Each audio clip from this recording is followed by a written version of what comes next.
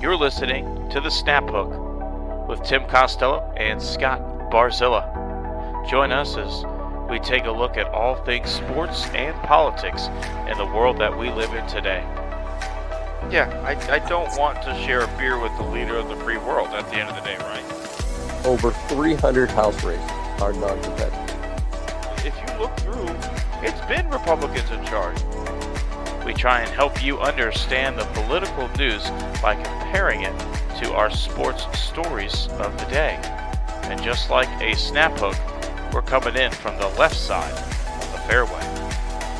People who are in control of things decide this person has displeased us.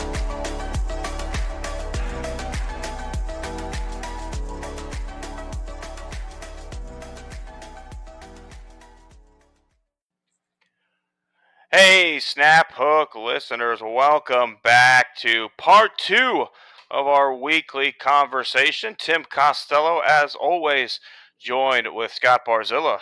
Scott, how we doing? Oh, we are doing great. I hope yesterday everybody caught our comments yesterday. So I wanted to lead off the show with a conversation we started during yesterday's political conversation.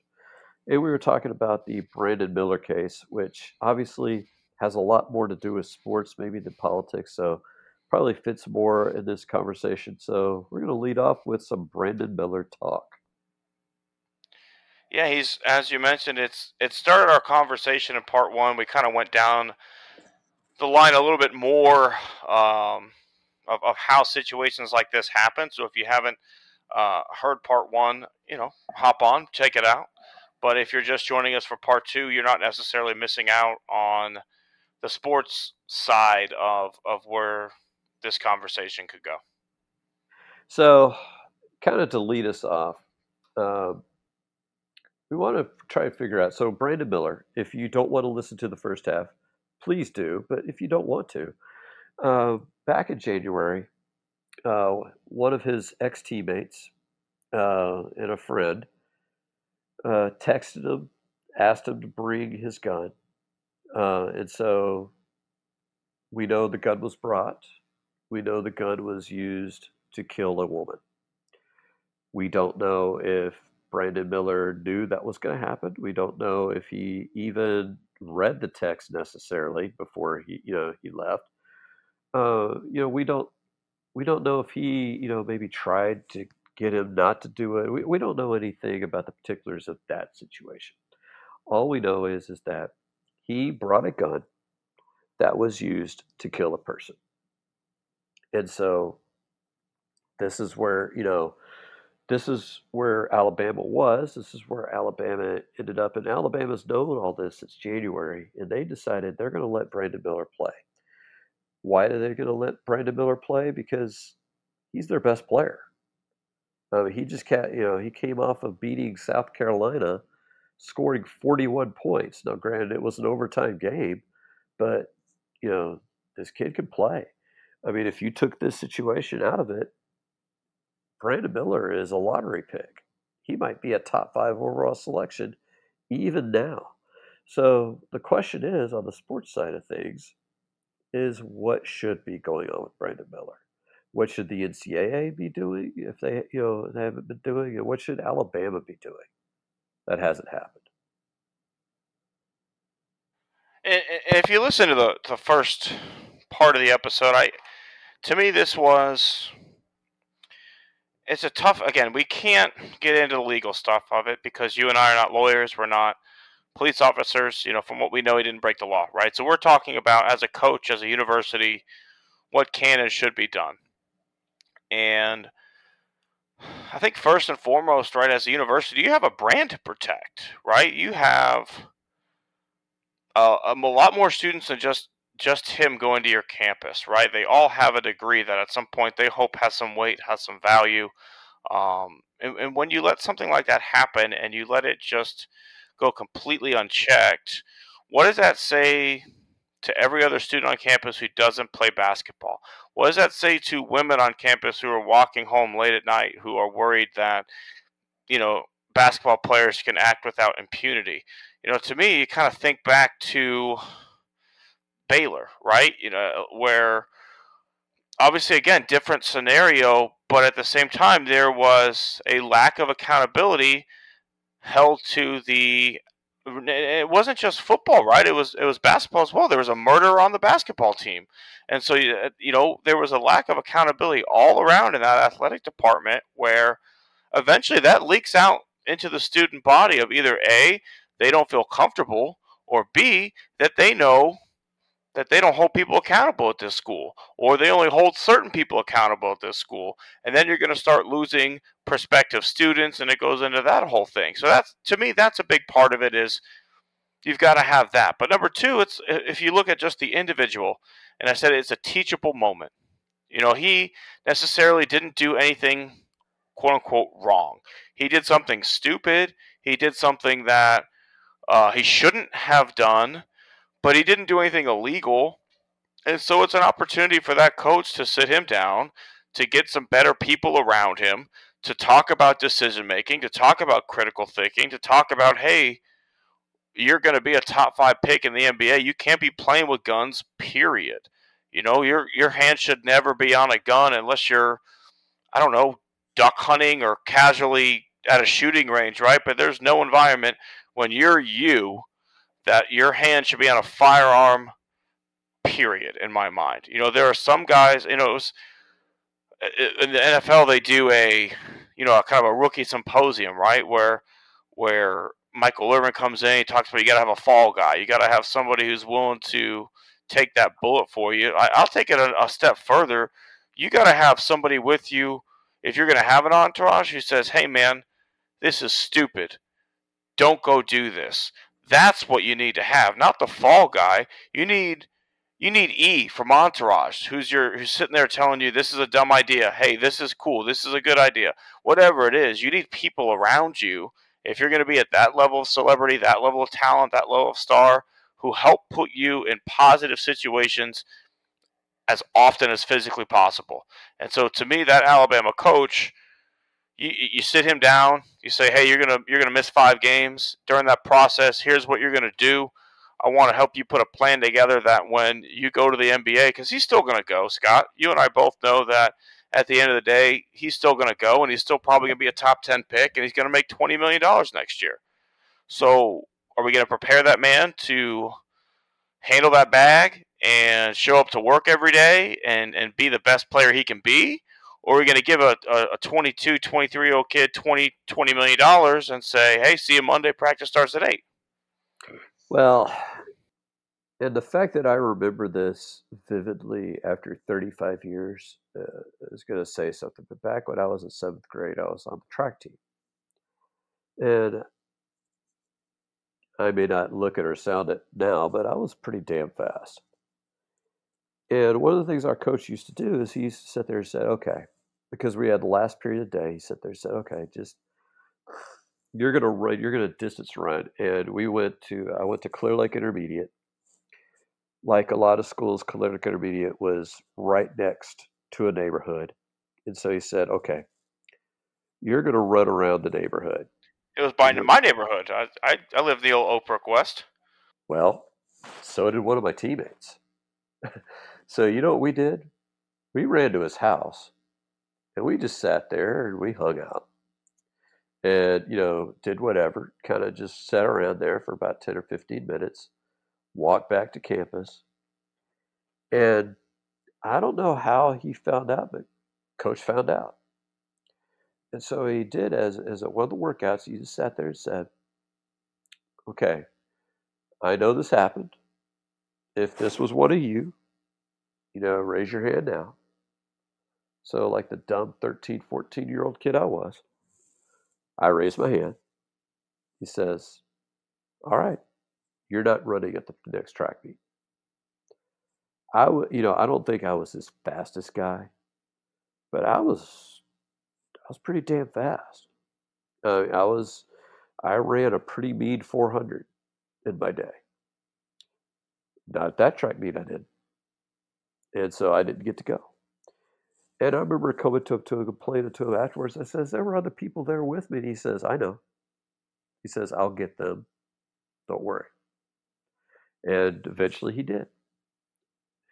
Now, the fact that I'm telling this story and the fact that I remember this story 35 years later is pretty damn important because what it says is that I did something stupid, not nearly as stupid as Brandon Miller, but on a seventh grade scale, I mean, what kind of trouble are you going to get into in Clear Lake, right? And I had to pay immediate consequences for it. I learned. And so every other practice, I ran my butt off, tried as hard as I could, and I got better in track. But the problem is, and as a teacher, I could sit there and tell you this. I've had principals come up to me. You can't fail this kid. He's a good football player. We need him out there. It's like, and this was in a junior high. This was a seventh grade football player. Yeah, he's good at football. We need. What the hell are we doing? And it happens in high schools all the time. Like you probably remember kids at Lake who were great athletes who got away with stuff. I knew people at Clear Lake when I was there, great athletes who got away with stuff. Remember, there was a quarterback one year, I think, in between when we graduated, got caught with pot in his locker. That wasn't a problem. He was playing quarterback on Friday night. So, what are we teaching? As coaches, as teachers, as adults, as parents, what are we teaching our kids? And I wonder too if the landscape of college sports has made that a little bit tougher. Where number one, most of the kids, especially basketball, right? You're not really getting recruited off what you did in high school as much as your AAU tape, right? Where you go out and you play 25 games and you're all the best talent in the country is at the same gym, and it makes college scouting easier. So then on top of that, you're getting NIL money when you get there. So you're already, a 19-year-old kid's now got some fame, got some anonymity. I'm sorry, he has some fame and fortune. He's lost that little bit of anonymity that he would have had if he was just a high school player who was known locally, right? We don't really have that anymore. These kids are scouted because of AAU. Everybody knows who the best college freshman coming in. This kid's been talked about. He's been on people's mind. He was somewhere else. He transferred to Alabama. He's a well-known player, and he's in the spotlight. And I wonder if that's not the case, right? If he's not in the spotlight, if he's not having to make, and it's not just him, right? It's other athletes too. Because when you're going and playing and you're getting pumped up and you're being told how great you are all weekend at this tournament, how's that attitude going to be when you're back in school on Monday? When you got people lining up saying, not only are you going to get your college scholarship, I got Joe over at whatever Chevy's going to pay you 100 grand a year to sign autographs on the dealership 5 times, and then you're supposed to go back to senior English on Monday, and you're supposed to just blend right back in. I don't know. I wonder if that is making these kids a little bit more uncoachable, a little bit more, you know, entitled going into what should be the time where they're being molded into being pros. Are they being told they're, where that's kind of where my head is at in that scenario, Scott. Yeah, and I'll tell you a quick story along those lines because I'm not going to give any names. My daughter played club volleyball, and it makes perfect sense. AAU is kind of the same basic. It's the same basic structure, except in club volleyball, you're paying to play. You're joining a club, you're paying. Uh, in our case, it was like it's almost $2,500. This is quite a bit of money. If you're a college coach, do I want to show up to a high school match where if I'm a college volleyball coach, I might see two or three kids who might be good enough to play college at one high school volleyball match? Or do I show up to the club tournament that has 100 teams and maybe two or 300 players, that could be college volleyball players? I mean, what's worth my time? Well, so my daughter quit playing this year because, I mean, she's more artistic. She's in choir. She's very talented in that. And there was a kid on her club team who actually, a couple of tournaments, just flat out quit, said, I'm going home. gone. I mean, and she's, throwing fits at practice. She's doing all this stuff. Now, they don't have a mechanism for kicking her off a team because she's paying 20, her dad's paying 2,500 bucks just like we are. So they're trying to figure out, okay, do we hold her out of matches? What do we do? See, in a high school, the school setting, I'll just kick your butt off the team. It's as easy as that. But in an AAU setting or in a club, sports setting, and there's club baseball, there's, certainly spring football. There's all kinds of, club sports, club soccer, where it's the same basic structure.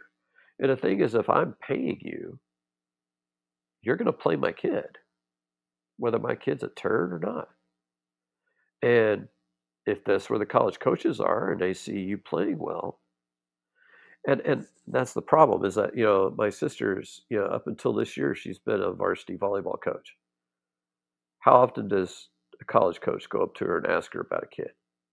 Never. That would be the person I want to talk to. Hey, is this a good kid? They don't get asked. They go to the club coach. And I think we're at the point too where they don't want to know if they're a good kid or not, right? They just want to know are they talented because if they know they get into trouble, that's some liability down the line.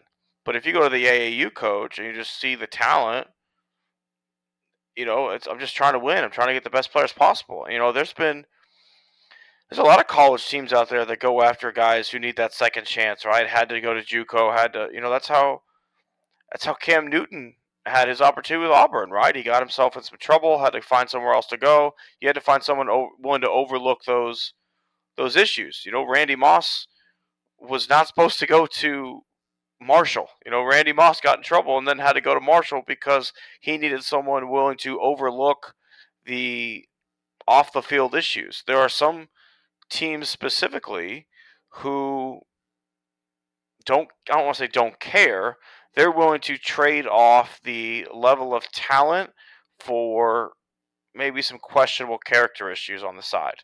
And I don't think it's the way to do it, but it's sadly with the amount of money that's up for grabs, especially in college sports too. The bonuses you get for making the tournament, for advancing the Sweet 16, for winning your conference, for winning your conference tournament.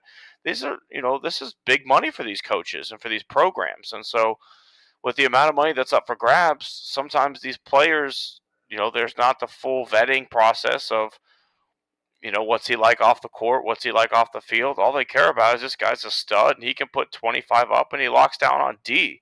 And that's the society, that's the culture that we've built. And AAU, you don't ever get to be coachable or whatever these pay for play leagues are. I think football realistically is the only one where you gotta prove it in high school. Every other sport, I feel like in today's environment you could never touch a high school basketball court, and you could still probably get a scholarship if you just balled out in AAU constantly. And soccer, same thing. Baseball, maybe not, but I do feel like if you play enough club travel ball and you go to the right tournaments, you probably don't have to play college baseball. I mean, high school baseball to get that college scholarship.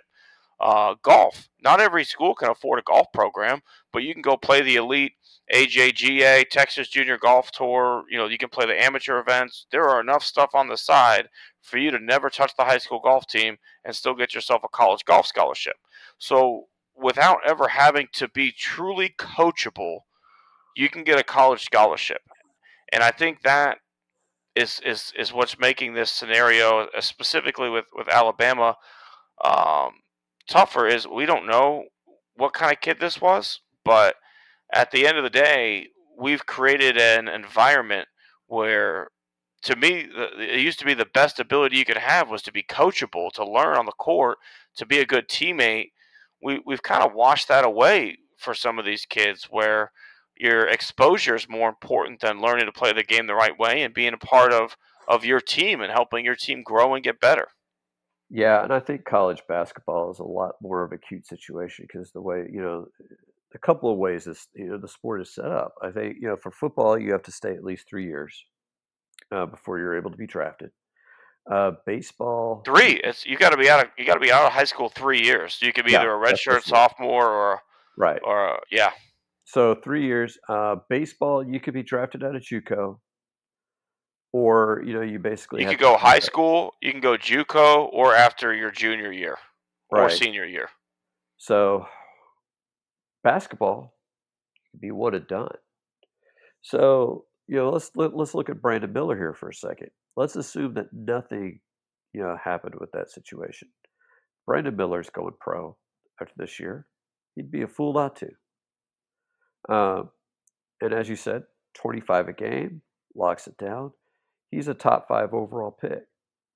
Now, what Alabama's looking at right now is they're the number two team in the country. So they keep sailing through the SEC, win the SEC regular season, they win the SEC tournament. They're a number one seed, guaranteed. And let's say they go, Sweet 16, Elite Eight, maybe Final Four, right? You're going to look up and, yeah, Brandon Miller's gone, but that program could turn around and say, look at us. We were in the Final Four this last year. We were there in the Elite Eight. And they could get elite athletes going their way. But if they sat there with Brandon Miller now and said in January, "Oh, sorry, kid, you can't play," they're And I think probably you're go ahead, they're I'm sorry. they're going in the tank in February for probably most of January. Uh, they might make the tournament, might be a lower seed. Maybe they get bounced in the first or second round, and everybody's going to look at Alabama as as great football school, but basketball. Yeah, you're not Kentucky. You're not that good. You're not Kansas. You're not even U of H. You're okay. I mean, that's the difference. I mean, and one player makes all that difference. So basketball is kind of like the perfect storm where the way it's set up just invites you to do this kind of stuff. And I think the point you mentioned there that's really important too. That I think I want to expand on a little bit is the damage that the one and done is doing to the team environment, right? Where a majority, I think, of the best college basketball teams, they have to reload every single year. Your best player is there for 1 year, he goes off, and then he goes to the NBA. So because of that, you've got to find a way to retool, and you can't necessarily worry as much about the other qualities that go along with being coachable, being a good teammate. You got to go find studs, period, because you just lost the best player that your program's ever had. He was only there for 1 year. And you mentioned, the University of Houston. That's where I went to school. That's the other way to do it, right? Where UH maybe is going to have one guy that one and done in the last 4 years, and that's Jarris Walker, and he was like the number three recruit in the entire country. But other than that, even guys like Marcus Sasser was a guy that everybody thought was gone last year. He was a projected late first round pick, and he loves the culture and the team. He wanted to come back and finish and get his degree and play all 4 years. That's what happens when you build a team where guys want to fight for each other and they want to be there for the younger guys to continue to help them grow and let's win a championship together versus when you get a bunch of one and dones and everybody knows they're going to be one and done when they get there. They're worried about their brand, right? Because they know that they have to protect their brand to make sure when they go into the NBA, they're going to be a high draft pick and they're going to get paid. They're not there to worry about playing team defense, helping out on. They're worried about making sure that they put good tape out there and they're worried about making sure that they're going to get paid. And so the one and done aspect not only are we not doing the scouting we need to do on people all around because you're having to replace talent so quickly? Then on top of it, you can't instill your team chemistry or you can't build character or you can't build camaraderie in that locker room over a 3 4 year period because guys are leaving so quick. There's such high levels of turnover, so you can't instill your discipline into this team. Right. And there's so many of those one and done guys, it doesn't guarantee you anything. And that's why I do like the way Kelvin Sampson is building that program. I mean, I like the fact that he's getting a bunch of good players and not relying on one or two great ones. I mean, yeah, probably the best college basketball player that, probably anybody has seen in the last 20 years, uh, because LeBron James and Kobe Bryant didn't play in college. They were allowed to come right out of high school. Kevin Durant, University of Texas. I mean, this guy's 7 foot, skilled. He could probably play any position on a basketball court. Goes to University of Texas one year, and I don't even think they made it to the Final Four. No, they got to the Elite Eight. I mean, that's it. And so, you look at, and you never know with these guys. Like the best, recent player, at least in terms of hype, Zion, Williamson is now playing for Lazy Boy. I mean, the New Orleans, excuse me. I say Lazy Boy because he plays maybe 20 games a year because he can't stay healthy. But Duke wasn't able, to ultimately win in the final game. It just it doesn't guarantee you anything. Having the best player on the planet doesn't guarantee you anything. I mean, look how many times Coach Calipari got the best recruit in the country, right? Where everyone was, especially his first few years at Kentucky, where he had like Anthony Davis, he had Booker. I mean, every year he had the top guy, and they've got what one title in his entire time at the University of Kentucky. You know, when you are just getting guys every single year, it's not the way to win. I mean, I feel like you see it here. Gonzaga's there every single year, right? Why? Because Gonzaga's got a program. They built a program. Guys don't leave after 1 year. They know that if they stay for 4 years, they're going to get better and they're going to have several cracks at a national championship. Same for Duke. Same for UNC. I mean, you're going to have your peripheral guys who leave after one and done, like Zion, but for the most part, if you go to Duke, you're going to stay for at least 2 or 3 years. If you go to Michigan State, you're not leaving after 1 year. You're going to work with Izzo for at least 2, 3 years. The blue blood programs, for the most part, don't have to replace their top scorer every single year. And again, when you do that, you've got to overlook a lot of things because your program has, if you're Kentucky, you've got a level of success, right? And if every single year the best player on your team is gone, at some point you're going to run out of church going 25 point a game scores, right? At some point you're going to have to say, this guy's got some history, but I really need a power forward. Really need somebody who can go bang down low, and I'm willing to overlook the fact that he robbed gas stations when he was 15 years. Whatever it is, right? I'm just throwing that out there, but that's the that's the environment we've created with a one and done. There was nothing wrong with guys going straight to the NBA out of high school. The only problem was owners got tired of wasting money on draft picks that didn't work out. So they wanted, one more year to look at these guys against a different body of work. It's rich people trying to protect their money, and in doing so, they've really weakened the game of college basketball, and I think they've opened up college basketball to some liabilities that wouldn't have been there without the one and done. And it's also the amateur sports angle because really there's no real reason why. I mean, now you have the NBA DL, you have the developmental league, but before then you had the reason why they got rid of it was because you had 60 or 70 kids, thinking I'm gonna get drafted. It's like you're counting up teams and you're counting up 2 rounds in every draft. Well, not everybody's gonna get picked. And the problem was is that once you declare for the draft, you're no longer have amateur status.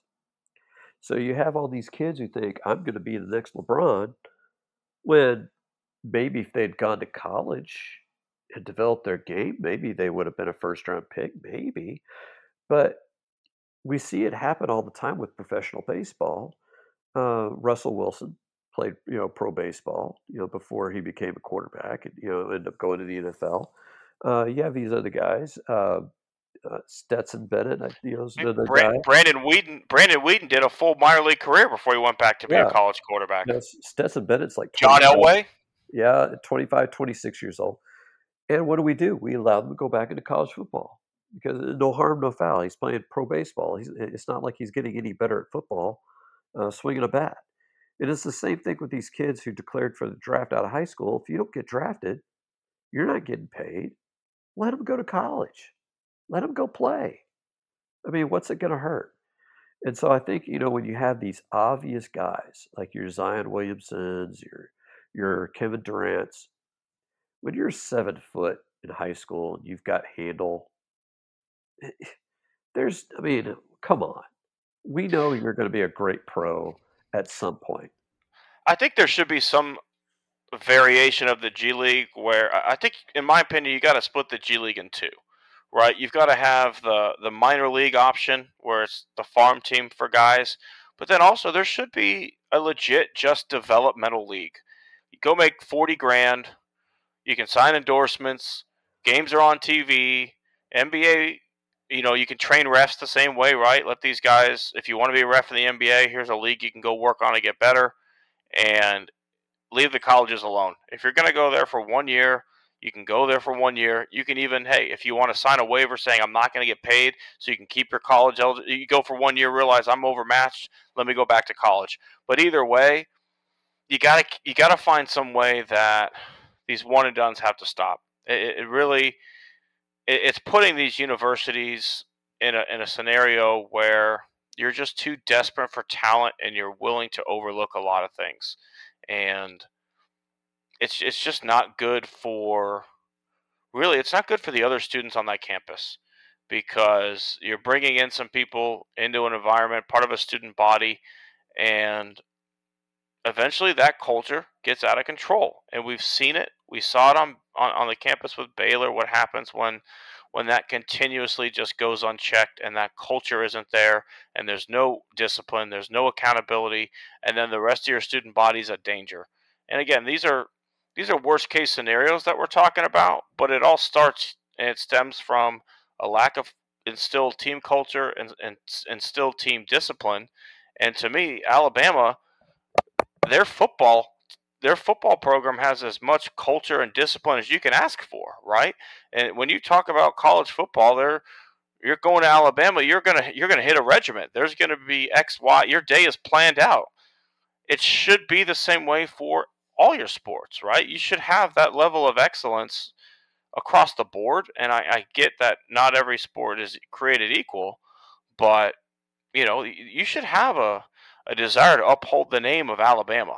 Kids should want to go to college there, and they shouldn't be worried about who's on the basketball team. Right, right. And it just sort of reminded me of, you were talking about refs, kind of working their way up. My dad was a ref, and he refed like elite high school. He refed in both the women's and the men's Southwest Conference. And when I was a kid, he used to ref like those NBA summer leagues, just to pick up games around Houston. And I used to remember watching Akeem Olajuwon back when he was, just, learning how to play, Moses Malone. And I remember, yeah, you probably know the history of Phi Slama Jama. Yeah, Um, absolutely. I watched them, live. That that final to NC State was just a back burner. But one of the guys from that team, Michael Young, he did not play really at all in the NBA. I remember watching him in a summer league game. He's dropping like 28, 35 points wearing cargo shorts. And I was like, what the hell? And there's just so many opportunities, and there's so many of these guys who, let's face it, are not students.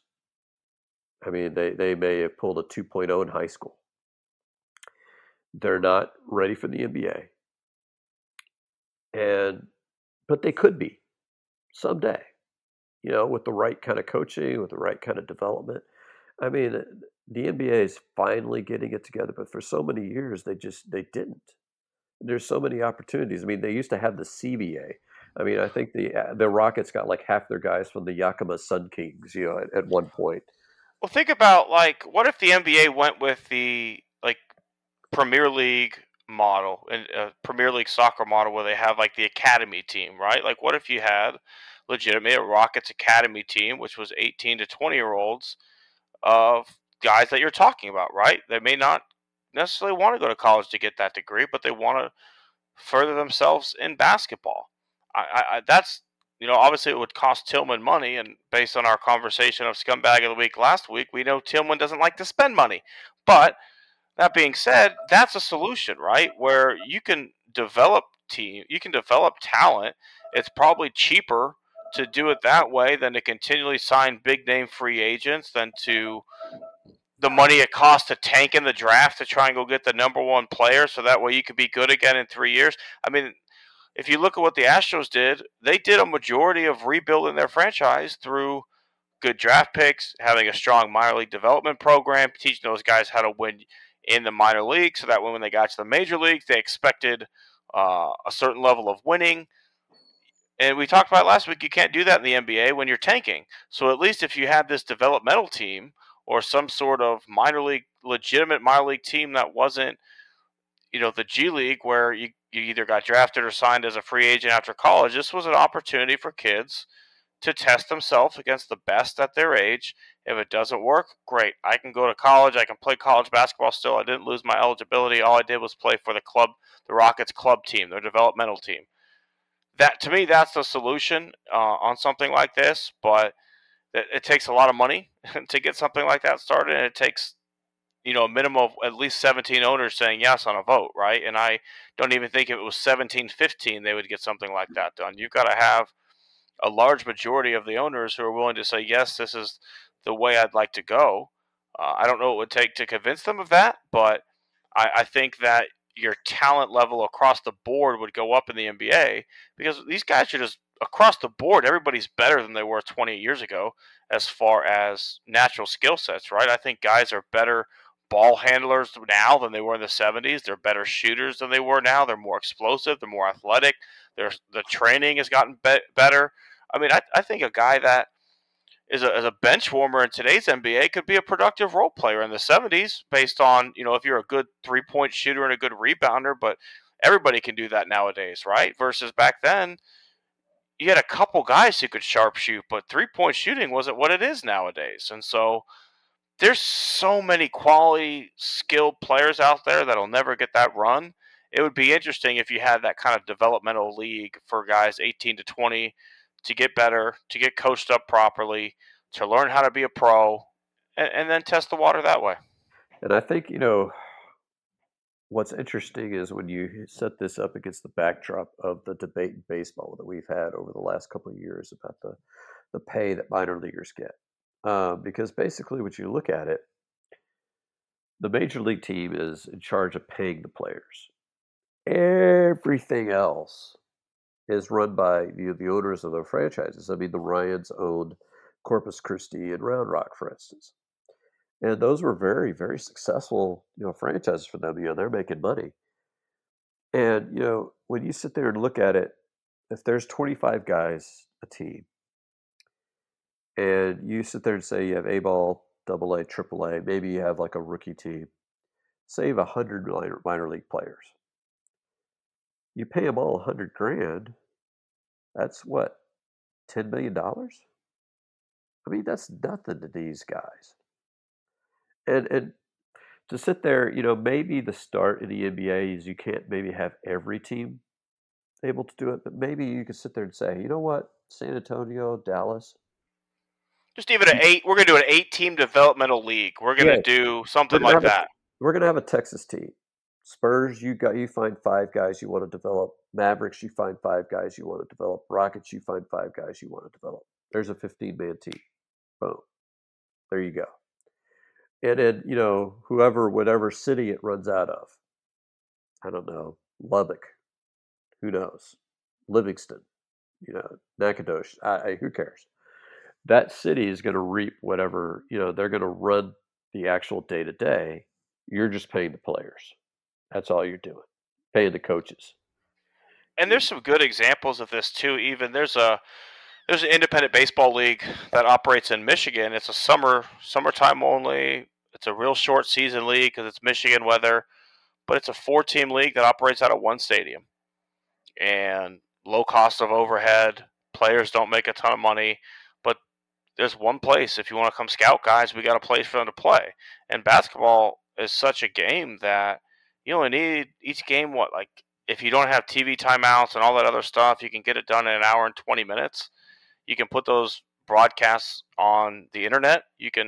There's money to be made there, and you could run 3 games a day without a question. They have that big three league that travels around in the summertime for former NBA players and stuff like that. When they come to town, they play all the games starting from 1 o'clock to whatever. They're all played in that city all in one day. So you can even do it traveling like that, where every town's going to get a chance to host this tournament once a month or whatever it may be. But there's opportunity there. There definitely is, and I think we're just pitching hypotheticals here, but it would be interesting to see that be the place to develop guys instead of college basketball, because it just waters down the sport, and it just takes away from the ability to build a team. It really does. But Scott, let's kind of transition now a little bit, from guys who are wanting to develop to some guys who maybe were highly thought after prospects who didn't quite develop, or maybe they developed to their ceiling and it's just not quite good enough to be a starter. I want to talk now about some of our favorite backup quarterbacks, because it got me thinking. Chad Henne retired, and first of all, I forgot Chad Henne was still in the league. But second of all, Chad Henne's been a backup for the Dolphins. He's been a backup for the Chiefs for such a long time.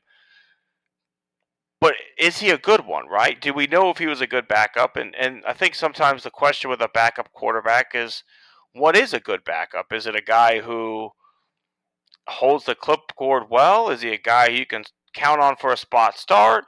Is it a former starter hoping for a return to glory? You know, when we look at a backup quarterback, what are you looking for? Uh, Me personally, I'm looking for a guy that if he had to start a game, I'm not, crapping my pants going, oh, crap, this isn't going to work.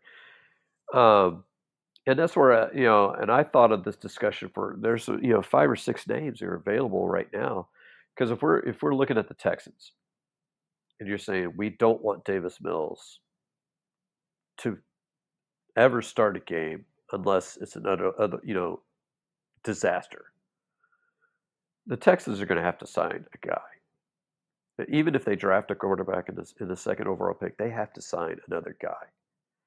And so that's what I was thinking of. But when you're thinking back to when I was a kid, I grew up started watching Oilers football in the early 1980s. This is when they were absolutely terrible, terrible.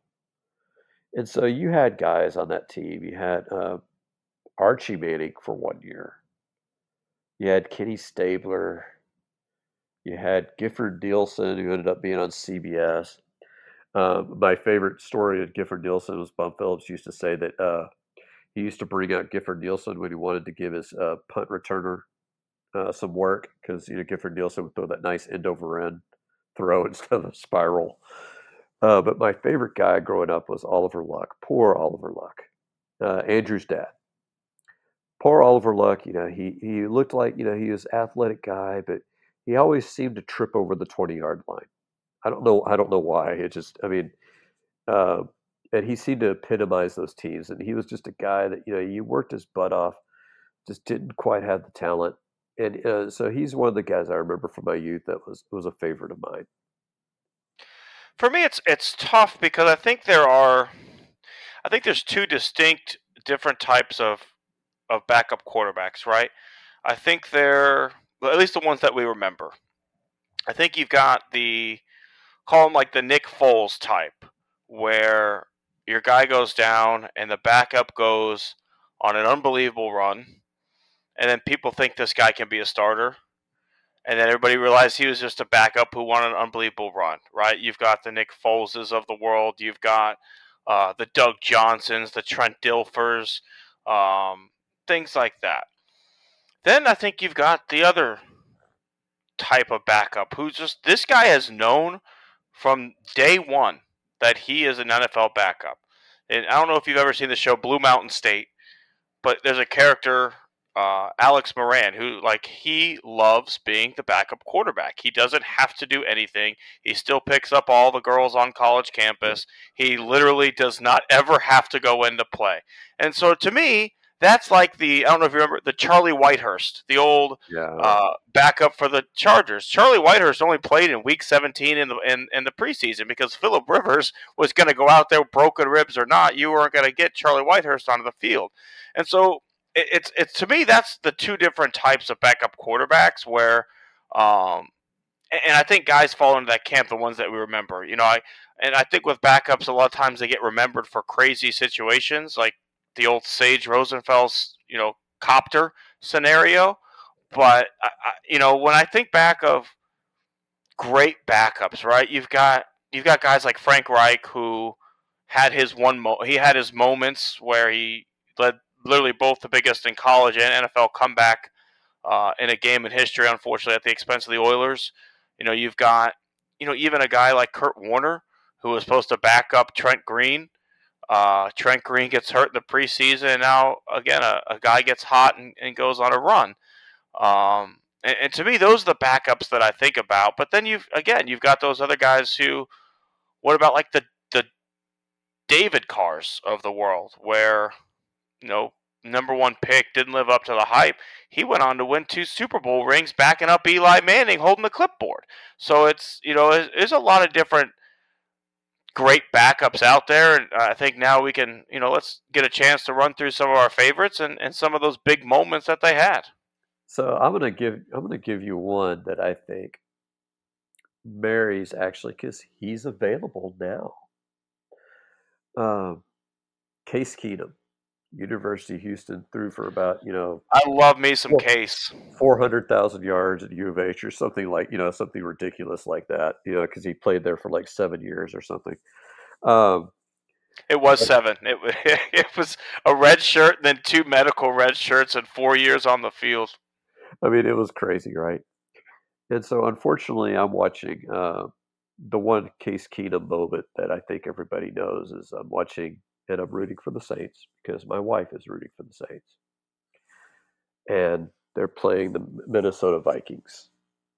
And you're thinking, this game's over. And all of a sudden, he throws that pass down the rail right sideline. And, the Saints DB goes for the interception, misses, catch, run in for the touchdown. And you're just like, oh, God.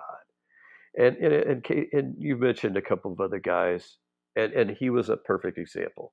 So what immediately happens after that season? It's a magical season. Somebody gives him a whole big suitcase of money, and he turns back into a backup quarterback. But I think everybody he's available now, and he's a guy that I think if you put him into a game, I would feel confident that if the other players do their part, we're going to win the game. He's not going to lose the game for you. He may not have the chops to win the game, but he's definitely not going to lose it. And that's what I think a great backup quarterback was. You mentioned some fictional characters, but I think the guy I always remember is the backup quarterback from the program. He's sitting there dating the coach's daughter, and sitting there, I don't care because I'm never going to play. Then all of a sudden, in the middle of the year, he has to, and the coach has to bail him out for cheating on a test. I mean, it was just. Uh, but yeah, give me a guy who you can put him in, and he's not going to lose the game. And Case Keenum to me was that guy. I love the Keenum pick. I think he is exactly the definition of a backup quarterback, right? I think if you need a 3 game stretch in the middle of your season, Case Keenum's a great candidate for that. If you need all 16 games, Case Keenum's going to get exposed, and I think that's the mark of any good backup, right? They can come in and be effective for a period of time, but they just don't have the ability to change the game plan or do more than what they're capable of X, Y, and Z. And that's if you get the most out of them, it's going to be X, Y, and Z. There's nothing else you're going to get out of them versus the guys like Mahomes, Hurts, Josh Allen. They raise their game to a certain level that sometimes you don't even know what you're going to get out of those guys because it's better than you could have expected. So when you look back on some of my favorites, a guy like Charlie Batch always stuck out to me. Big Ben took a ton of hits, and there were going to be some times where you just needed one or two games throughout the season to hold the ship steady while Ben healed up a little bit. And Charlie Batch was a guy who you just had confidence. You just knew this guy was a seasoned professional. He was going to go out there. He wasn't going to turn the ball over a ton. He was going to let the Steelers' defense and running game do what they needed to do, and he was going to give the team he wasn't going to cost the team a chance to win. And to me, that's what you're looking for in a great backup. There's so many teams that the backup is competing for that starting job, right? Where going into camp, you've got two guys, you don't know who the starter is, and then next thing you know, you just have two backup quarterbacks. The Texans for years were the perfect example of that when they're competing Ryan Mallett against Brian Hoyer, right? When at the end of the day, like, you don't have a starter, you got two backups. Those aren't the guys that you're looking for, right? Because I want someone who knows his role, prepares to do what he needs to do, and that's to be available when you need me. But at the end of the day, I know what I am, and I'm not good enough to start 16 games in the NFL. And I think Hoyer is a good backup. I would take Brian Hoyer as my backup, but I don't want Brian Hoyer for more than 2 games. And I think those guys who know what they do and they excel at it as a backup quarterback, I think are the ones you want to have, because those are the fun guys in the locker room, right? Like, to me, the backup quarterback is a key part of that NFL team chemistry. If he's a jokester, if he's having a good time, if he knows his place. When you've got a guy who's pissed off that he didn't get the starting job and he's harboring resentment or whatever it is, that just is not the same kind of locker room where you got receivers who think this guy should be the guy, receivers who think that guy should be the guy. I prefer the team where hey, I am only here if my guy breaks his leg. That's the only time I'm getting on the field. Yeah, and kind of it did what is true, I think, also of great backups. Um, so when I was growing up watching the Oilers, later on the Oilers were in the playoffs, so you had Warren Moon. Everybody knew Warren Moon was a starter. Everybody knew, they called him Commander Cody. I always called him Civilian Cody. Cody Carlson was the backup for those few years. The third stringer in the 1980s, the guy named, his last name was Mickey. And lo and behold, about 20 years later, he's my eye doctor. So, I mean, here's a guy, played football, smart enough to be an optometrist. And unfortunately, he died of a heart attack, some years ago. Uh, but you think about your great backup quarterbacks that you know. They're all smart guys. Like you look at ESPN now. I mean, who is the big number one analyst? Is Dan Orlovsky, former Texan for a brief time. Former Lion ran out the back of the end zone during their 0-16 season. And so you're looking at the guy and you're like, man, you're brilliant. But he didn't have the physical skills to do it. But he had it all up here. And you're looking at your backup quarterbacks, and you mentioned Brian Hoyer. Brian Hoyer's a guy, I think, pretty bright guy, just doesn't have it physically, in order to do it the 16 games of the year. Ryan Mallett, if he could ever get an alarm clock that worked, maybe he could have done something. But you look at the great backup quarterbacks around the league; they're all intelligent guys. How are we forgetting Ryan Fitzpatrick in this conversation, right? You want Oh to talk about yes. but the intelligent guy? Obviously, the first thing you say when he gets to the game, went to Harvard. But I mean, Ryan Fitzpatrick, I can't believe I didn't think of him immediately when you talk about backup quarterbacks.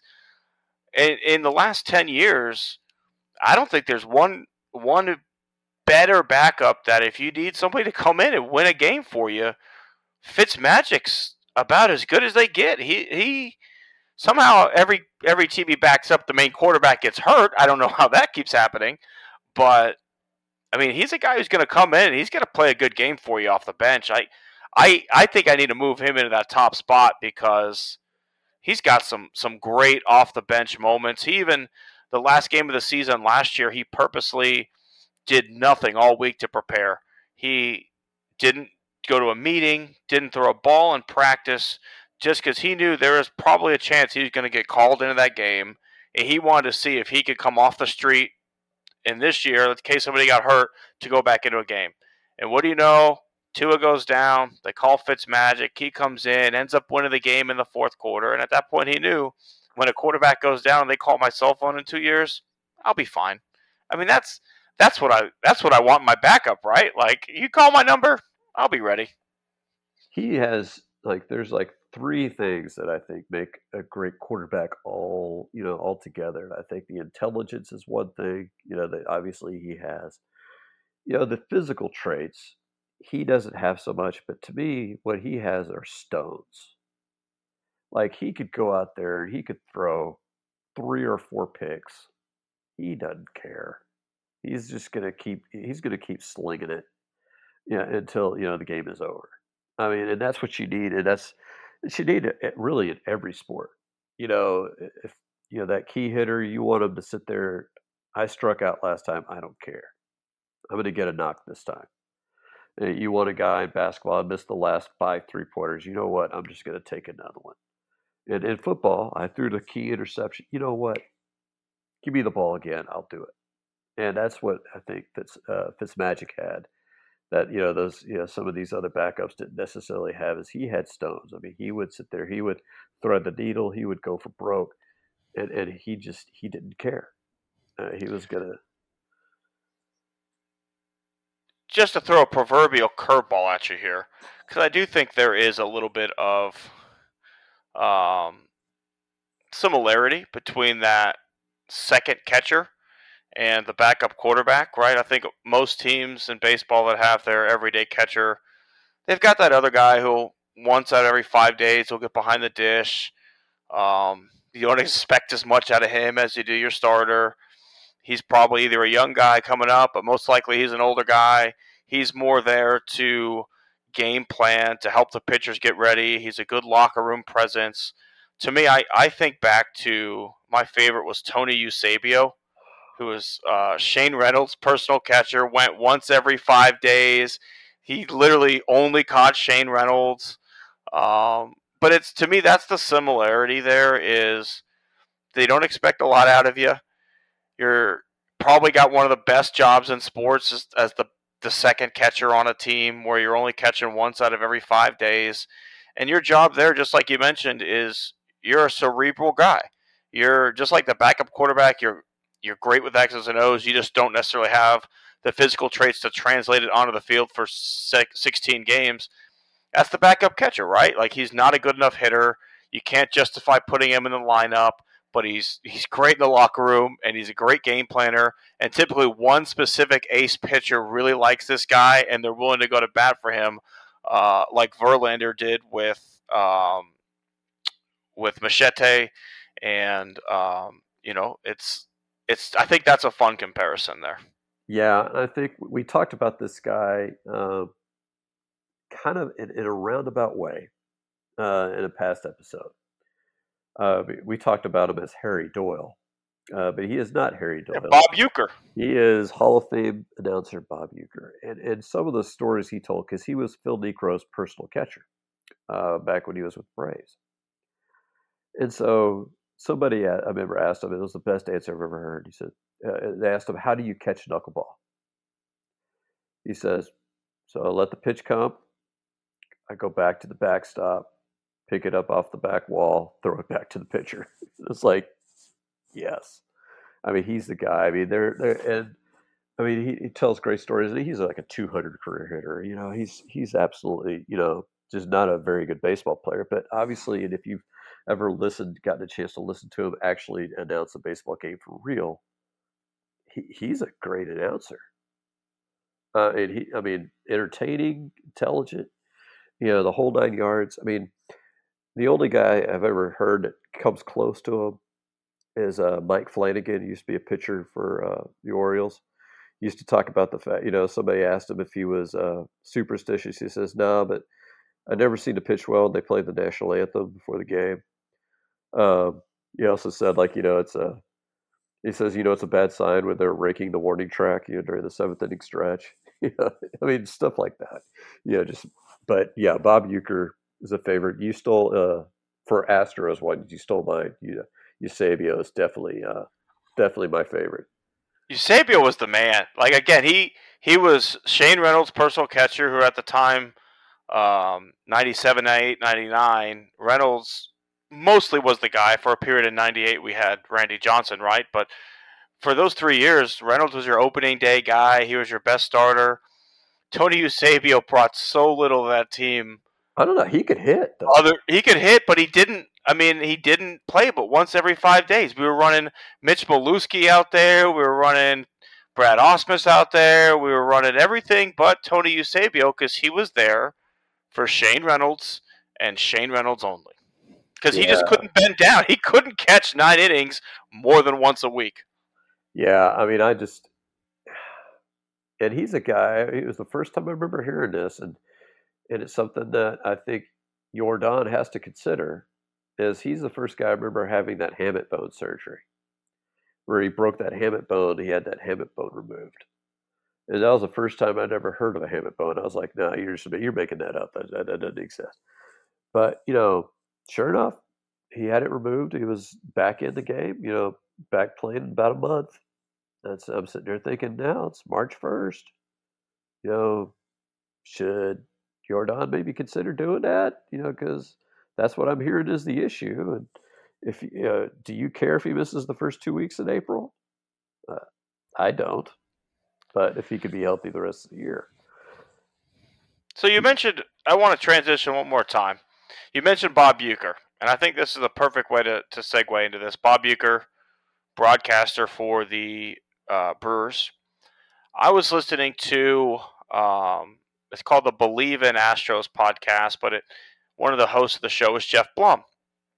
And Blum is in West Palm Beach right now, getting ready for the season, and he's done the first few Astros television broadcasts, and then just for some spring training fun, he hops on a radio broadcast to give Steve Sparks a day at the golf course. And one of the things that he mentioned, which I didn't even think about when the rules changes were announced, was how much harder it is this year for the play-by-play announcer and the color announcer to be able to do their job and kind of fill those gaps. And there's just not as much time to not only tell stories, to do what they have been doing for years. You can't even show replays. Like, you don't have time to show a replay of a previous hit or a pitch or anything like that because it's coming in so fast with this 15-second pitch clock. Now, if you look at the game time so far, they're coming in at 208, 210, 215, in that range. Like, I almost feel like we've sped the game up too much at this point. We'll see when the regular season starts, but like, to me, 2.5 is a sweet spot. Like 2.5, 245 are golden. I want to enjoy my broadcasters. I want to enjoy the local channel, and now we're in a scenario where these guys can't do what made them great at their job because the game's just moving so fast. It's turning into an NBA broadcast. Right. Yeah, I remember I was thinking about that too. What I was thinking about also is, could we marry this? Because you think about an NFL game, you think about an NBA game. The game's just flowing. And then all of a sudden you get down to the last 2 minutes and it just crawls to a standstill. Teams are calling timeouts every other second. And in football, it's the same way. You got the 2 minute warning, you got teams, you're running a 2 minute drill. And there's lots of drama there. And I was wondering if we could marry this, if we could sit there and maybe sit there and say, hey, maybe after the seventh inning, we suspend the pitch clock completely. Or, hey, you get a runner in scoring position, turn off the pitch clock. Or, something along those lines. Because to me, you had a couple of instances where you had, Manny Machado, drew a strike. You had the Braves, playing in a preseason game where the game ends in a tie because they called an automatic strike where the pitch was actually thrown. Looks like a ball, could have been a bases loaded walk with a winning run, which you don't want. And the NFL is the same way. The NBA does not want a game lost on a 24-second shot clock violation. The NFL does not want a game lost on a delay of game penalty. And if you're baseball, you don't want a game lost because of a pitch clock violation. You just don't. And part of what makes baseball so great is we have a chance to savor the moment, right? When a good broadcast, like, there's every great call in baseball sets it's set up. Runner on first, 2 outs, 3-2 count. Here's the pitch to Thompson. Boom, whatever it may be. When you just are rapid firing, strike one, he's got the ball in his mitt, strike two. You don't have a chance to savor that moment, and that's always what's made the best baseball broadcasters so good is they draw you in. You're anticipating that next pitch with such a need and such a desire that you have to know what happens. You're hanging up. I mean, I've literally sat in my car in a parking lot and been 10 minutes late because we had a big inning going and I had to know how it ended because you just couldn't walk away. And now I'm worried simply because number one, this is my craft. This is what I spend a lot of time working on and I appreciate a great broadcast. But number two, it's is the enjoyment aspect of watching the game at home going to suffer drastically. And that's what really worries me is we talked last week about the importance of the regional broadcast, especially in baseball. What are we doing if we don't allow the regional guys to share that little bit of insight? I mean, when Todd Callis can only get to like a third of his game notes because the game's just moving so fast, that's scary. Yeah, I agree, and I was thinking about that, because I spend some time listening to the baseball channel on XM, and so there's different people who've been coming on and have been talking about that issue, and really, and I don't want a typical game to last 3.5 hours. Most baseball games, the Astros are playing the A's, the Astros are beating them 11-2. Let's get this thing moving, let's go through. But is anybody sitting there in the NLCS and the ALCS, the World Series, or is anybody looking at their watch? Really? Crazy part is yes, like I've seen so many comments on Twitter and social media of how long these World Series games took, and I think the problem there specifically is you and I didn't care how long they took because our team was playing. But on the years the Astros aren't in the World Series, I don't. I mean, I'll watch the game, but I don't. I don't care as much. I play on my phone more. I am up around the house more. I do notice when the game runs longer, and so I do think maybe there's some chance you and I are a little bit biased, especially on some of these playoff games because the Astros have been featured so heavily, and we don't care that it's taking a little bit longer because it's our team. I do think maybe that may hurt the way that we're looking at playoff games specifically a little bit, just because we are. I mean, there's no way to say that we're not biased on those games because we are. Yeah, I think that. Yeah, you do have a point there, and I think it's definitely it's like any other sport. Uh, I usually don't watch the NBA playoffs. The Rockets haven't been in the NBA playoffs in 3 years. And I do watch the NFL playoffs, but I'm going up. I'm doing other things. I'm running errands around the house. Doing picking things up. You're kind of half paying attention, and so, but this is kind of the point though, is that there is a point in the game, whether it's a basketball game, whether it's an NFL game, college football game, where it slows down, and you slow down with it because that's when everything's happening. And I think with baseballs, they're going to have to find a way to not let those big moments just breeze by. Slow down. Let us savor those moments. You know, if you want to breeze through the first 5, 6 innings, okay, that's fine. But late in the game, we want to feel that tension, and you can't feel that tension if the pitch is just coming real quick.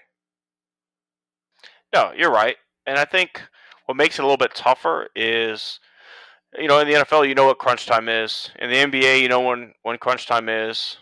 In Major League Baseball, you never know when that big moment's going to come, right? It may be in the fifth, it may be in the seventh, it may be in the ninth, and to me, a lot of time it comes when the bullpen's involved, right? When a starter comes out of the game and then now things get tight in the sixth, seventh, eighth inning, and you're going to a different pitcher every inning and things like that. I think that's where it does start to slow. It's going to naturally slow down with trips to the bullpen, but also that's where the game gets tight. That's where you start to stress out a little bit. That's when a guy who pitches every 3 out of every 4 days. You've seen him a lot. You know what he's going to do.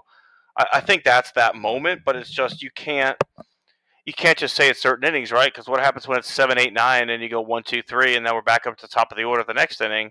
It's just tougher because baseball has, it's just crazy because baseball's never had a clock. My whole life, there's been no clock, and so I don't know. We'll see. We'll see how it plays out, Scott. But I don't necessarily know how to fix it right away. I'm in favor of several of the rules. I don't mind the bigger bases; seems safer. We've talked before about electronic strike zones, zones to zone. I just the idea of putting a clock on a baseball game still has a bitter taste in my mouth. But we were talking about the Astros broadcast, and I do want to get to one more thing here before we get into our sports scumbags. But we talked last week about the issue that Bally Sports is having with a lot of its affiliates, how Bally is now bankrupt and their affiliates are left scrambling. Well, this week we've seen another development where Warner Brothers, who is the parent company for all of the AT&T sports outlets, have basically decided they want to get out of the regional sports business, and they are telling the teams they have till March 31st, I believe it is, to take their broadcast rights back and figure out what they're going to do with their broadcast. And so I think this is an interesting scenario because we're so close to the season. I don't know if they're going to be able to find another legitimate cable channel to be able to get up on that quickly. And so I wonder, Scott, if is this finally the moment where Major League Baseball teams are willing to say, "Give me $30 a month and you can have our games streaming directly to your house." They can still sell their ads in between innings. Nothing looks different other than you're downloading the Astros app and you're paying $30 a month for it. I think this is the closest we've ever been to that. I'm not sure if that's the way it's going to go, but when you've got less than a month to figure out how everyone can watch your product, I don't see another solution that's going to come together that quickly other than something that involves streaming. So I want everybody to follow me here because this is, with the regional sports networks and the blackout rules, a lot of people are under the mistaken identity because impression that you go back in time. Remember, we had the NFL blackout rules, and the whole idea was they had to sell out all the tickets by a certain amount of time for the game to be broadcast. And the games are always broadcast. I mean, you could look at NRG Stadium last year, and might have been 20 or 30,000 people in the stadium, but it was a Well, sellout. paid But paid attendance versus actual attendance right, is always a different thing. right. But see, the blackouts in baseball and basketball has never been about in-person attendance.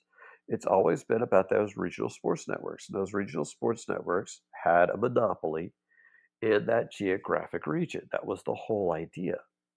Now, Major League Baseball has talked about taking over the Bally's. They haven't really commented on the Warner Brothers yet, but they talking about taking over those Bally sites. So if Major League Baseball owns the RSN and I pay Major League Baseball $150 a year for the rights to MLB TV, then should not my Astros be available to me? I mean, in my opinion, yes, but in the opinion of the cable networks, no. But see, that's not the cable networks anymore. See, now if Major League Baseball owns them, then they're the ones who have the rights. They are the ones that get to decide who has the right to watch. And I think that's why I think we're closer to having this option than we ever have been before. Because what murkied the waters was the Warner Brothers, the Bally's, this Fox Sports coming in and saying we paid $25 million a year for the rights to this team. We need to be able to recuperate that money, and the way that we do that is by making sure X number of households have this channel. The provider pays us, whatever, out of every $120 a month, we get a buck out of every one of those plans, and people make sure they have cable because they want to watch this channel, right? That's been the business model for a long time. Well, now these bigger companies are realizing the $25 million or more for the rights to broadcast are sinking their costs. And so, to me, I don't know who else. If Warner Brothers, a giant corporation, says no, who's going to come in at the 11th hour other than Jim Crane himself, who's got the money to set? And what's interesting is the Astros and Rockets tried before to start their own channel using their own TV rights. That's what Comcast Sportsnet was. It was the Astros and Rockets having ownership in that channel. So to me now, like knowing that they've already thought about that one time, I don't see another way out of this quickly. There's a little bit of precedent for it. Like I know the Bruins in Boston have um, a straight to consumer package for streaming when you just pay it's $30 a month during the season, and you every game is streamed to your house or your phone or wherever you want to stream it to. So I am interested to see, but now it seems like about 2/3 of the league's teams are without their regional channels or without regional coverage, and at this point the only teams that are safe are the Fox teams and the ones that own their own channels like the Yankees. And so I don't know how Jim Crane could get his own TV channel going quick enough to save 2023. And I see it. I mean, I don't see another way other than some sort of streaming agreement, whether it be. I mean, even Scott, if I had to pay $150 just for the Astros, like if that was the option, that's fine. Like there's enough national games on the other days that if I want to watch that, I can. But the odds are, if I'm watching baseball, it's my team. So I do think, at least in 2023, that may be the way they go. I'm excited if it is the way that they go, and it should be the way that they go. But everything that we've seen from Rob Manfred leads me to believe that that's not the way they're going to go. Right. If there's a way for him to screw this up, he'll find it. It's a huge opportunity for the league. What could be something really bad, if the league was smart, it could be huge. You could grow your audience in a way that you've never had an opportunity before because you've had to deal with this cable stuff. But if you want to talk about having a younger audience, younger people don't have cable, and most of us, I've stuck with Fubo simply to watch the Astros and Rockets. So if you're telling me that we're getting rid of them, well, bye bye Fubo. I don't need that anymore. I can do with Hulu, and all that other stuff. I don't need live television for anything but sports. So at that point, I'm going to save money. I'm willing to use the money I'm saving. I'm willing to give you my money. And here's the perfect example, Scott. I have a golf membership at one of the local municipal courses up here. And the way their computer system works, if I book a tee time for 4 people, because I am a member, it says 4 member tee times. So anytime someone comes to play with me, they go into the pro shop wanting to give the course money. And the course goes, nope, that round's already taken care of. They're turning money away because their computer system sucks. Now here's Major League Baseball turning our money away because their systems suck. To me, it's very very similar. Right. And I think when you look at, and this is where baseball's steadily moving this direction, and I hope they don't go the full distance, but you can think about companies like Blockbuster. I think there's one Blockbuster store somewhere. I want to say like Alaska, something It's in like that. Bend, Oregon, isn't it? Right, somewhere, right? Why did Blockbuster fail? Now, obviously, the whole idea of a DVD player and a VHS, that's that's dead. I have a DVD player. We don't use it, because we could stream just about everything. Blockbuster could have survived. They could have survived. But what did they do? Uh, were you a party to that uh, class action lawsuit that they were I involved in? I don't believe so. No. Because, well, what, and we didn't even join it, but what happened was they sent out a check for a nominal amount of money because what they did was midway through the whole idea, because remember you checked out a movie, you had like 2 or 3 days, you had to return it. So it used to be that you had to return it by midnight. Well, without telling any customers, they changed it to noon. And so all these customers are incurring all these late fees. And so, because Blockbuster's are going, ha, ha, ha, ha, ha. Well, if you want to rent a movie, we're the only gig in town. Well, all of a sudden, about 10 years later, nobody rents movies anymore. And so Blockbuster, they're out of business. Now, if they had been, nice and been customer friendly, maybe they could have been a part of that whole transition. You know, Well, and I think it's even more akin to Major League Baseball because they had a chance to go into streaming. They had a chance to do everything that Netflix was doing, and they said people don't want to do that. right. People want to come to the store and rent a DVD. They want to come to Blockbuster and smell that smell that you only smell in Blockbuster and nowhere else. That I still can't figure out what that smell was. But story for another day. Every Blockbuster had a smell Popcorn, to it. popcorn mixed with urine, I think. Uh, Something. I mean, but yeah, Blockbuster was not a fun experience. Like it was fun to go pick out your movie, right? But it wasn't of an overall fun experience to get there to see that the movie you want has already been checked out, then to go to the guy and say, hey, can you check the bucket and see if somebody put it back in, then when it's not there to say, hey, when is it expected back, then you show back up on the day that it's expected back and that person didn't return it yet, and now you still can't watch the movie that you want to watch. No, hop on Netflix and watch that thing in about 10 minutes. It's they crap the bed by not accepting the technology that was coming. And that is exact. I think you're right on Blockbuster, but that's what they're doing with Major League Baseball. They have an opportunity to go along with what most other leagues are doing. You can, I mean, the MLS or Premier League Soccer is on Amazon. You can watch those games. You can sign up for the Premier League package. You can. Most worldwide sports have no problem with streaming, but because of these territorial cable channels, baseball is behind, basketball as well is behind. It's a big opportunity for baseball, and I really hope they don't screw it up. I really, really am afraid that they will. yeah, and I think where baseball's risking joining Blockbuster, and kind of the connection was not only Blockbuster not do it, but they were assholes about it. And so, that's where Manfred is risking doing this because he'll sit there and bloviate, well, we want to have it, blue, just a bunch of word salad. It's like we want to watch our teams on television. This is simple. And you brought up the point. This is a simple thing.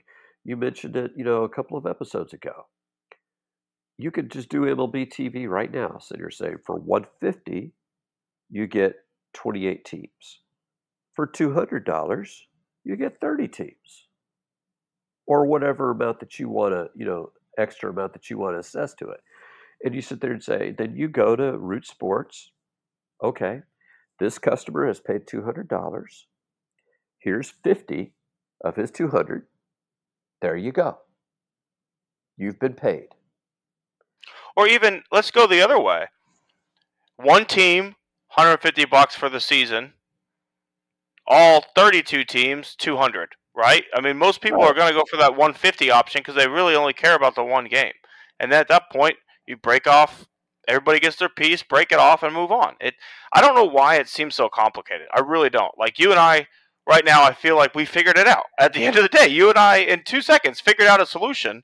And they're going to sit there and hem and haw, and I normally got this much, I normally got that much. Well, you're about to get zero. You are about to get a big fat zero. So they're haggling over stupid stuff, and it's crazy to me they haven't announced it already because I feel like this is one of those turn lemons to lemonade scenarios. It really is like what could be really bad news if Major League Baseball got their head out of their butts. It could be a banner day for the league if they played it right, and we'll see. We'll see what they do. Again, this will be the third time I say it now. I don't trust them to do the right way. No, I mean basically Major League Baseball right now is where Blockbuster was at the turn of the century. It's the year 2000 for Major League Baseball. In 10 years, cable, satellite, not even going to be a thing. Everybody's, I mean, right now, I mean, I don't know anybody that doesn't have high speed internet in their home. I mean, everybody has high speed internet. It's rare. It's mostly like rural or elderly would be the other ones Well, who don't. I mean, so even if you're a cable subscriber, or even if you're a satellite subscriber, you have high speed internet. You're capable of streaming. You could keep your satellite if you really, really, really love DirecTV, if you really, really, really love Comcast, or whoever, Cox, or whoever your provider is. If you want to keep those, hey, be my guest. I mean, it's like keeping a landline phone. I mean, go ahead, be my guest. But you have the capability of streaming. Everybody does. And so if you sat there, I mean, I remember back in the 80s, they sold us, I mean, they figured this out just when cable was coming out. They sold us this little silver tube, and you twisted this little silver tube on the back of your TV, and when you did, you got HSE. I don't know if you remember HSE at all. Um, it was called Home Sports Entertainment. We always thought it was Houston Sports Entertainment. That's how we watched our Rockets and our Astros back in the 80s. A little silver tube. They figured this out. We had cable. We didn't need to buy some highfalutin other side shoot system. We paid a certain amount of money per month to get a little silver tube that we, twisted on the back of our TV. Boom, we have our Astros. So that was 1986. Come on, folks. I mean, that's more than 30 years ago. What are we doing? I'm with you. It's an interesting time. Hopefully, fingers crossed, Scott, you'll be watching the Astros soon. No promises, but I know you've been blacked out here for too long. Let's transition this one over to our favorite segment of the week. Our so far our only recurring segment is the sports scumbag of the week. If you didn't hear our news and political ones, be sure to check those out. We're going to have a recurring segment in the political show of Republican tweets of the week. So please be sure to check those out. I'm sure it will be just chef's kiss, mwah, delicious. But Scott, who do you have this week as your sports scumbag? I'm going to go with Alabama head basketball coach Nate Oaks.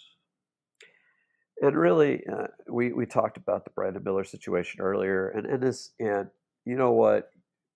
If you want to make your arguments that he should play because he hasn't been charged, okay, that's fine. But in his comments, he basically said, "Wrong place, wrong time." That was what this case was.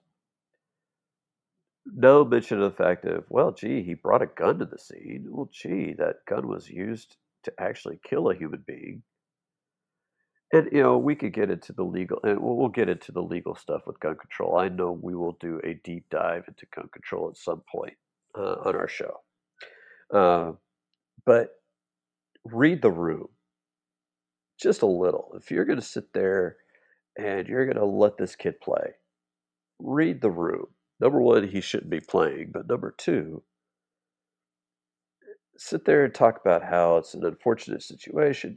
Talk about how, we've sent him into counseling, or we've had a long conversation with him about what we should be doing. I mean, don't give me wrong place, wrong time. I mean, that's just insulting everybody's intelligence, and really, yes, you have a team that can make it to the Final Four. Great. You also have a 5-year-old that does not have his mom anymore.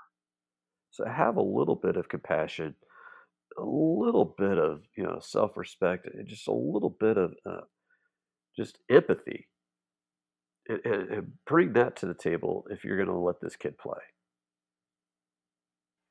Yeah, you're right. Honestly, I think most of the blame should lay at his shoulders. I think in this scenario, besides the player himself, the coach is the most culpable. Maybe athletic director as well, because if you care that much about your organization and your program, and you don't feel like the coach is doing the right thing, that's when the administration has to step in. So again, it's interesting. I really feel like you could go after the whole Alabama athletic department, Scott. I think that would be really the whole thing because if the coach isn't going to do it, then the admin has to step up and say, "Hey, man, we're missing an opportunity here. We got to suspend this guy." So I do think that's a good one. I, on the other hand, I don't know if you saw the Rockets' final score last night. I did. I, I, I gotta put Steven Silas there. I know we talked at length about the Rockets last week and the issues that they're having. He gave up 71 freaking points to Damian Lillard. And then he benched out. They benched Sengun for the second straight game of the third quarter, citing bad defense. Are you freaking kidding me? The whole team played bad defense. He gave up 71 points to one player, a good player. Don't get me wrong, but when you give up 71 points, that's a complete fail defensively. And he's a one guard or a two guard. He's that's not on Sengun. So we're ruining the development of a young player. We are hurting the confidence of a young player. We're playing absolute zero defense at all. Not even like a hint of defense. I got to think I could have done more defensively than the Houston Rockets did last night. I at least step in the guy's way, trip, sneeze, cough, anything. Give him pants him on the way to the basket. Anything would have been better than what the Rockets did. I don't understand how a professional NBA team in today's NBA can give up 71 points to one player. I mean, I watched Harden ball out, absolutely ball out. And he'd go for like 60, and you're like, oh my God, can't believe that happened. Kobe went for 81, but Kobe was like the biggest ball hog on a team that had absolutely nobody on it. They were just feeding him the ball. Damian Lillard is the point guard. Forced the freaking ball out of his hand. Like I don't get it. I don't.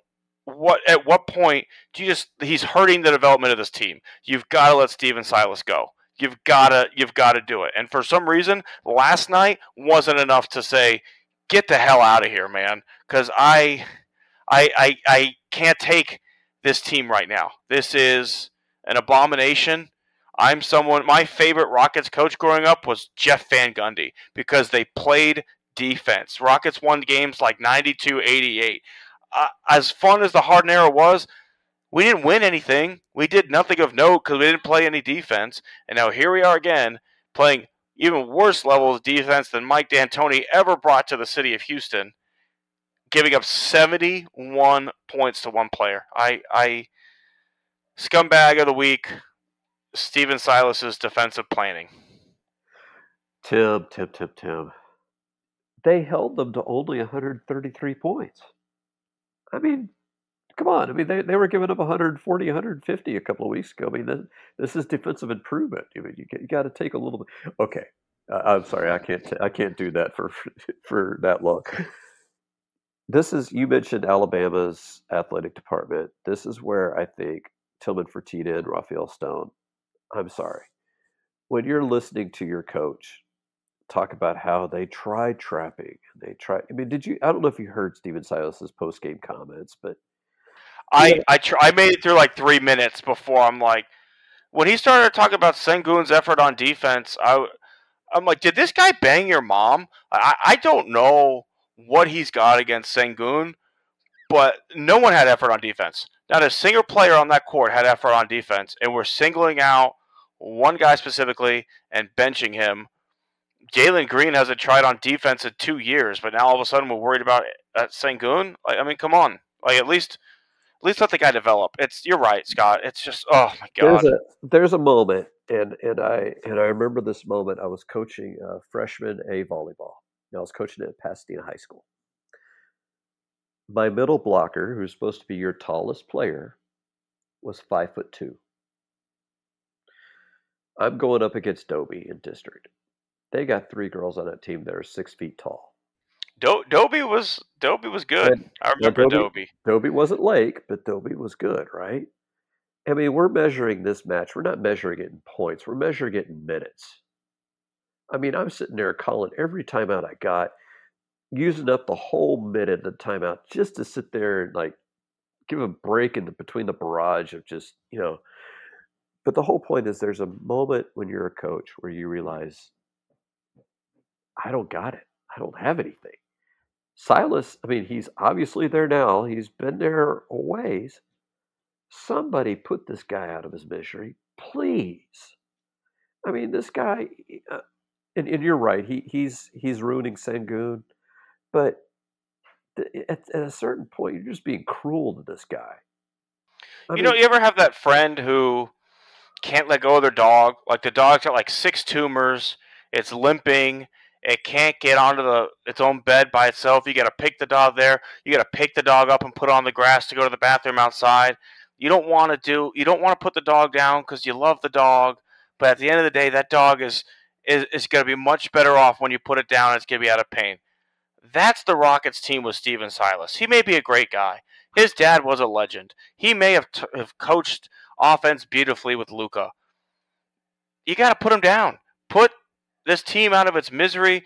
Let anybody. Stone's got to go too, in my opinion. I mean, I think he does a fine job at trading and stuff like that. But I think he's a kind of another Casario type where he may be a little bit too involved in the day to day operations, and maybe Silas wasn't able to develop as a coach because of how involved Stone was.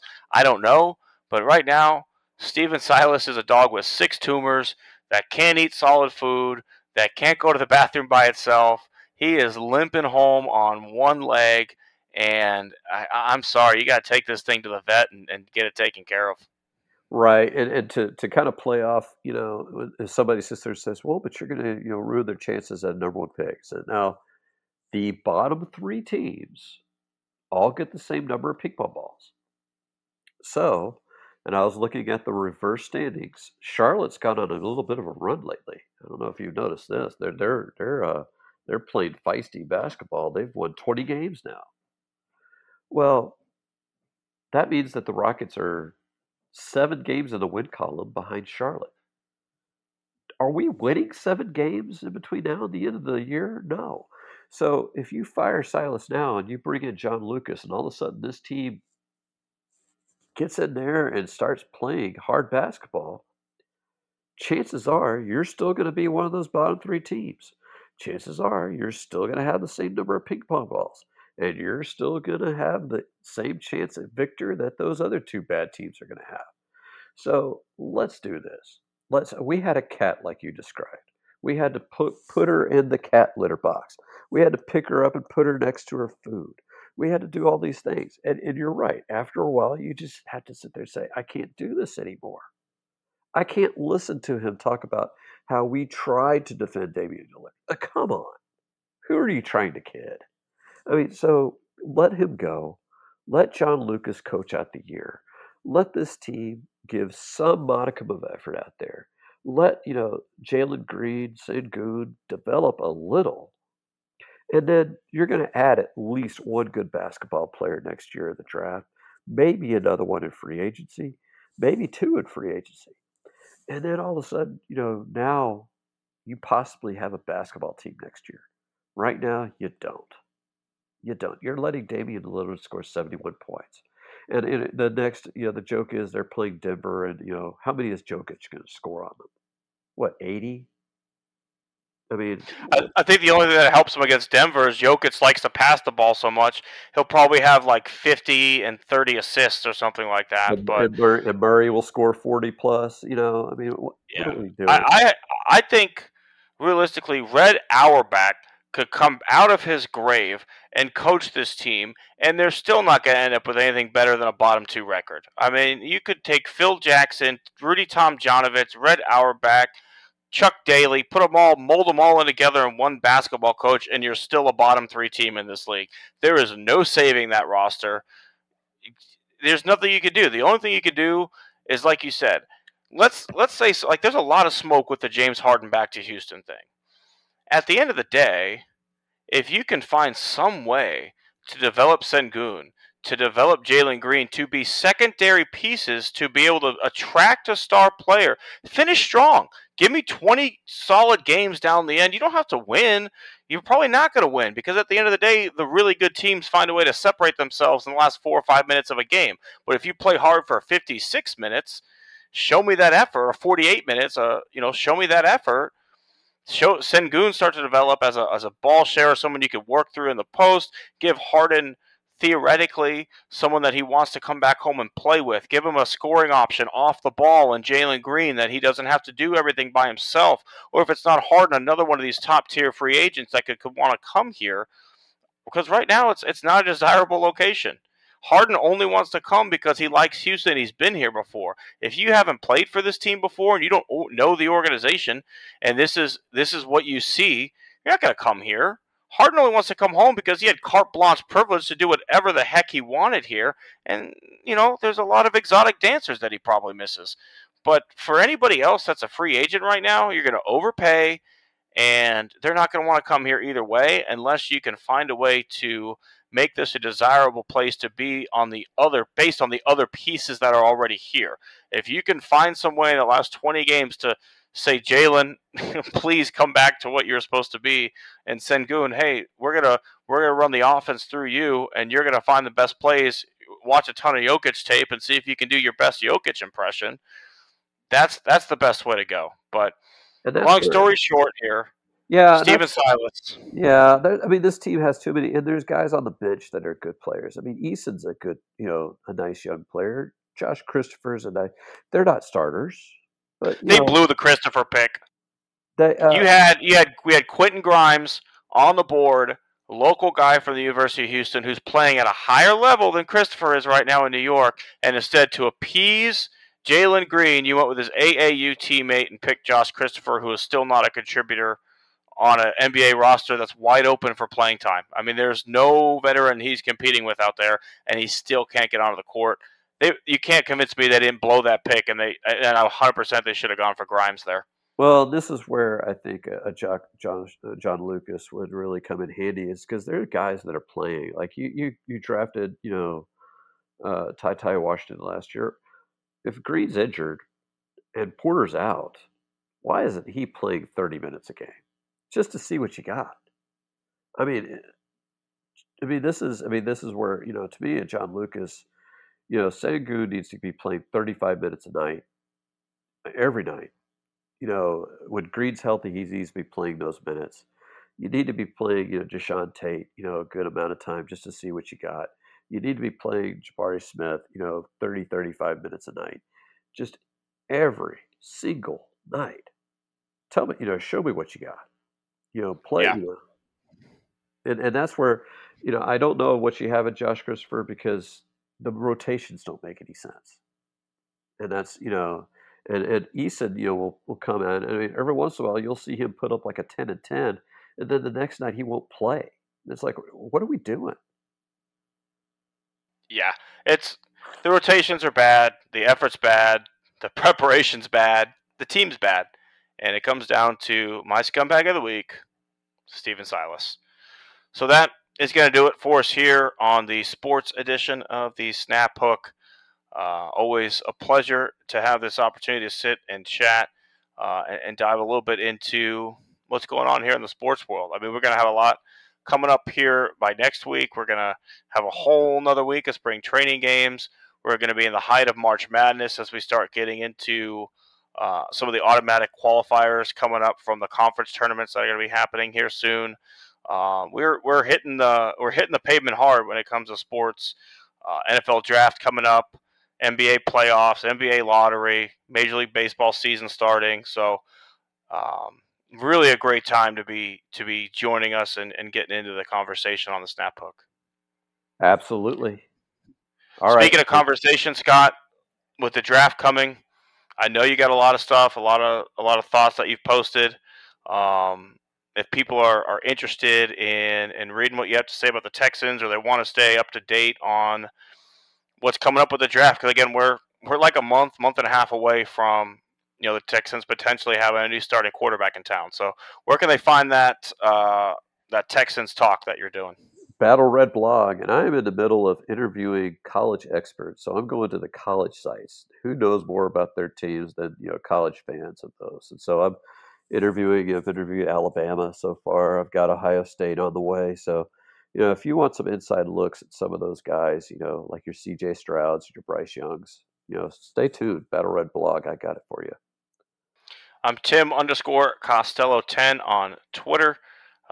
Be sure to follow me. I'm always happy to engage with the listeners and have an opportunity to have a little back and forth. But until next week, which I'm sure will be a great week, he's been Scott, I've been Tim, and you've been listening to the Snap Hook.